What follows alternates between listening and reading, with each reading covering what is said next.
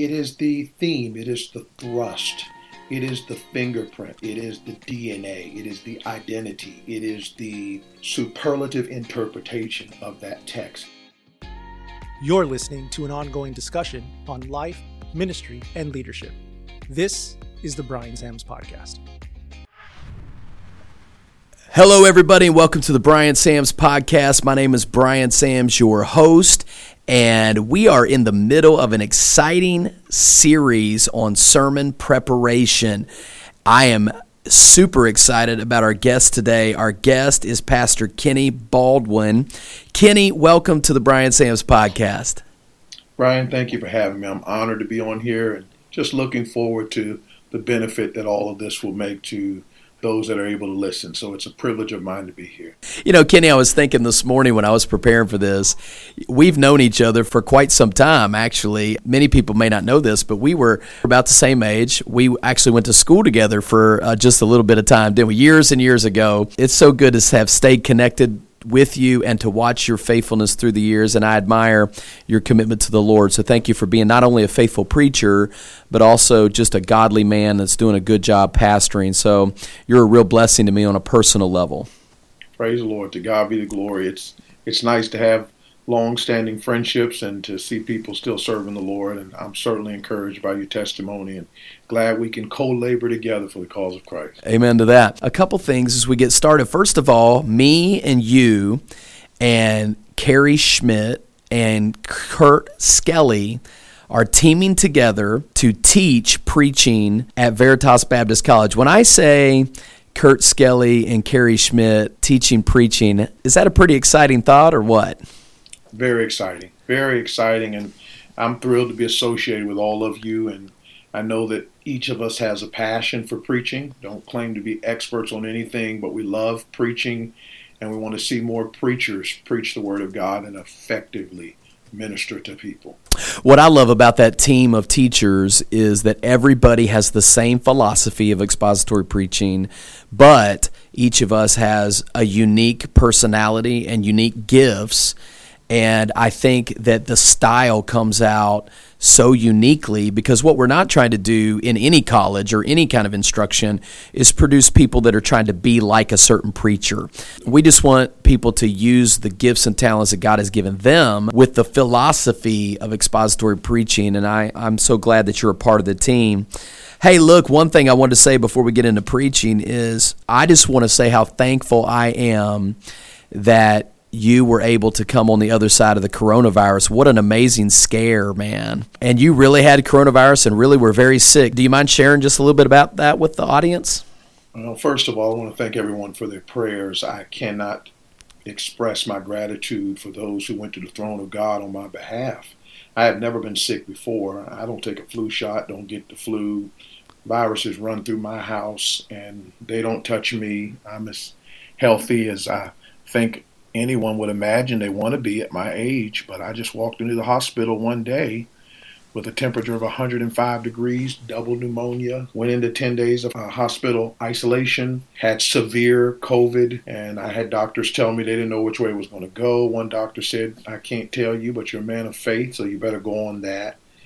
And I've just never experienced anything like that. Couldn't see anybody, no visits, had to depend on FaceTime to see my wife and family, and really lay on the bed and beg God just to come through. And so I'm thrilled, especially when I see all of the people who didn't make it or who went through even worse circumstances. I'm just so privileged to be alive, and I want to glorify God and impact others, but I also want to highlight just the essence of the family of God and how people come together to pray on our behalf when we're going through a valley. So thank the Lord for it, and I'm glad to be alive and more committed than ever to do something for the Lord.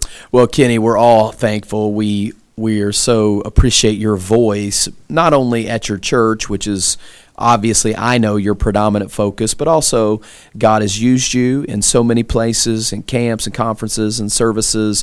I mean, you really have a tremendous testimony, and we're all thankful that you are going to be back on your feet preaching the Word of God soon, and so to God be the glory for all that.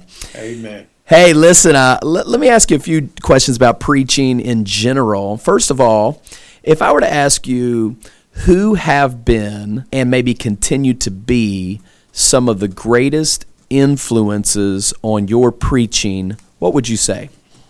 Without hesitation, it would be my dad. He was the only pastor I ever had. I grew up with a hunger for the Lord, for ministry, and for preaching from him. And honestly, the way I develop messages and my approach to the text, my mechanisms out of the gate when I'm preaching, really a lot of them have been derived from him. He's always been given to exposition and impacted me. His impact on my brother has impacted me, and we had other men come through our church over the years, like Don Sisk and John Halsey. They were dear friends of the family and always helped us with missions. And of course, preacher friends all over the country that have been a blessing. They've helped me personally. I grew up listening to Johnny Pope preach the Word of God at youth conferences. He's always been an inspiration. But there's no one who's had a greater impact on me as a preacher than my dad, Dr. Lou Baldwin. Yeah, so tell the audience, most of these people obviously know you, but tell the audience a little bit about your church and a little bit about your dad and how you came to be the pastor. Why don't you just walk us through a brief history of that? Sure. My dad got saved at the age of 30. He was a businessman. He owned a nursing business that contracted nurses in hospitals all over Northern Virginia. He walked into an independent Baptist church for the first time on Easter Sunday. At 30 years old, heard the gospel. 3 months later, 2 soul winners knocked on his door, led him to the Lord on a Thursday night. He got in fast, got discipled. 2 years later, surrendered to preach. 3 years later, after finishing at their Missions Academy and Institute, planted a church in Northwest Washington, D.C. We began in the banquet room of a Howard Inn hotel near Howard University in D.C. Relocated to Northern Virginia. He pastored our church for 30 years. Strong church planting thrust, committed, a man of character. And of course, I grew up in a Christian home, went to Christian school, started going to church 9 months before I was born. Right. Exposed to the truth. I'm talking about solid Christians, dad and mom, the real deal.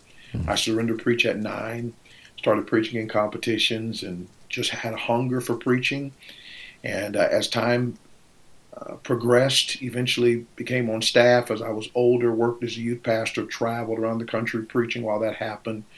And when he got closer to 65 and knew that he wanted to step away from the pastorate, a couple years out, he presented to me whether I wanted to be the pastor and felt God was leading me to do that. And I certainly felt God's leading. We presented it to the church, voted on it in advance. We transitioned very intentionally. He retired from the senior pastorate on the 30th anniversary of the church, and that was I'll be going into my 9th year. We'll celebrate our 39th church anniversary this coming September, and I've been pastoring now almost 9 years. It is one of the joys of my life to pastor the people at Crossroads Baptist Church, and I'm thrilled to be able to mount the pulpit and meet them 3 times a week. It's a blessing. I love preaching around. I love preaching places, and I have my favorite places, different parts of the country, but there's nowhere I'd rather preach than Crossroads Baptist Church. Yeah, I think anybody that travels and pastors can absolutely agree with that sentiment. There's essentially no place like home. I love to preach out. I've done it for years. There's nothing like the love that you have with your church, the relationships, the life change that you see. I would initially get really nervous about maybe a guy who's traveling a lot preaching, but I'm not sure about his relationship with his church. But when I know that a guy is committed to a local church, he's faithfully feeding the flock of God, it inspires great confidence. In fact, as a guest speaker, Kenny, you can do a whole lot more good, I think, when you are ministering day to day with people's lives. I think you're more sensitive to the pastor. I think you're more sensitive to the needs of the people that you're preaching to. And I know that you do a great job. In fact, we're looking forward to having you at our place next year for a meeting, and we just can't wait for that. And I'm so thankful that you have that background and that heart for the church. I admire your father. I remember hearing him preach back when I was in college. and he was a tremendous blessing. I still remember this day an outline that he gave on Matthew chapter 28. We are to mobilize, evangelize, baptize, and catechize. I've never forgot it. And he was just that was an all-time great outline for Matthew 28. And not only that, he just has lived the Great Commission and has been a great example to us. So praise the Lord for that. I know I've listened to some of your sermons that you preach at Crossroads. While people may predominantly know you as a traveling speaker, I think it would be encouraging for them to listen to some of your preaching at your home church, because what I find is that you're teaching and preaching through the books of the Bible, through stories of the Bible. So tell us a little bit about what books of the Bible or stories of the Bible have you been preaching through recently, or are you planning to preach through? Well, right now on Sunday mornings, I'm preaching a message wherever God leads. That tends to be our most diverse crowd and where visitors come in. So that's where I'm on Sunday mornings. But on Sunday night, we're in 1 Corinthians, verse by verse. And on Wednesday night, we're in Genesis. So we are having a wonderful time in both books of the Bible. We've been through James, we've been through Philippians, we've been through Ecclesiastes. That was an interesting book to preach through, but very practical when it came to the development and maturation of our church family. And we've been through, I said Ephesians as well. And so I'm really enjoying these books of the Bible. You know, a preacher said to me years ago that the difference of preaching on the road and pastoring is when you preach on the road, you leave the people there. When you pastor, you leave, you take the people with you. And so being able to see our people develop through books of the Bible, I'm finding is much more impactful than some of those same passages that are preached on in an isolated setting. You know, you go to a passage and you deal with it with just one message, and you don't have the benefit of watching that Bible character's life from conception, or at least from when he walked on the scene in Scripture. And so when Abraham is taking Isaac up to sacrifice him, it has so much more of a powerful impact when we've watched Abraham, when God first called him, in every single step of the way. So our people are growing, and they're anticipating those stories and chapters in the Word of God, and they're implementing them into their spiritual database with the benefit of all of the other passages that we've gone through before that. That's a great point. So it's definitely true that expository preaching benefits the congregation in a great way. How about for you? What are some of the benefits that you've seen in being able to go back to a book over and over and over again and bring one to completion? What would you say would be a benefit for the pastor himself preaching that way? Well, without a doubt, I'm growing, and I'm discovering things about passages of Scripture that I didn't see before.